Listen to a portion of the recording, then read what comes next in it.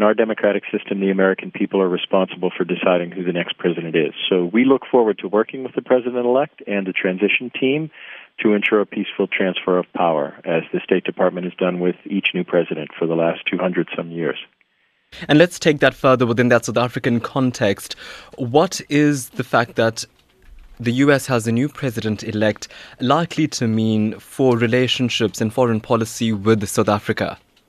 Well, I should emphasize that right now we're still working for President Obama and his administration, and he's in office until January 20th, 2017.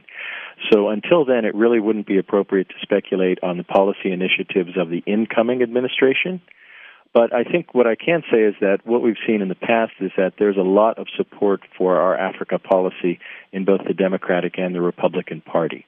For example, we have initiatives here in South Africa, such as the U.S. President's Emergency Plan for AIDS Relief, which were launched during a Republican administration under President Bush and were continued with great effect under the Obama administration.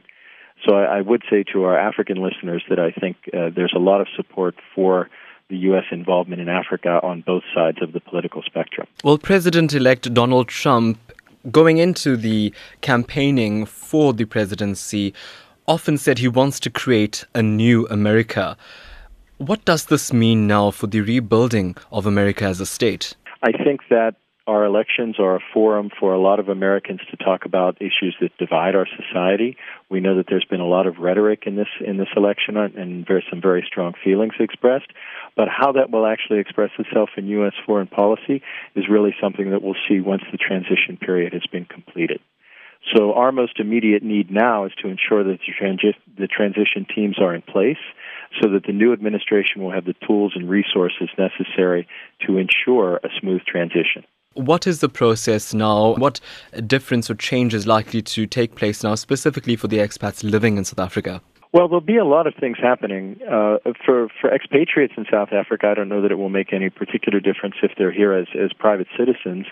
And for those of us who are career diplomats, as I indicated, we serve the President of the United States, regardless of who that person may be.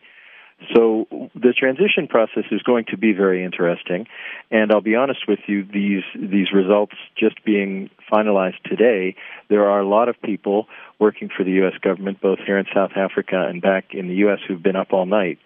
So I think there'll be people getting some rest and then starting to put together a transition plan.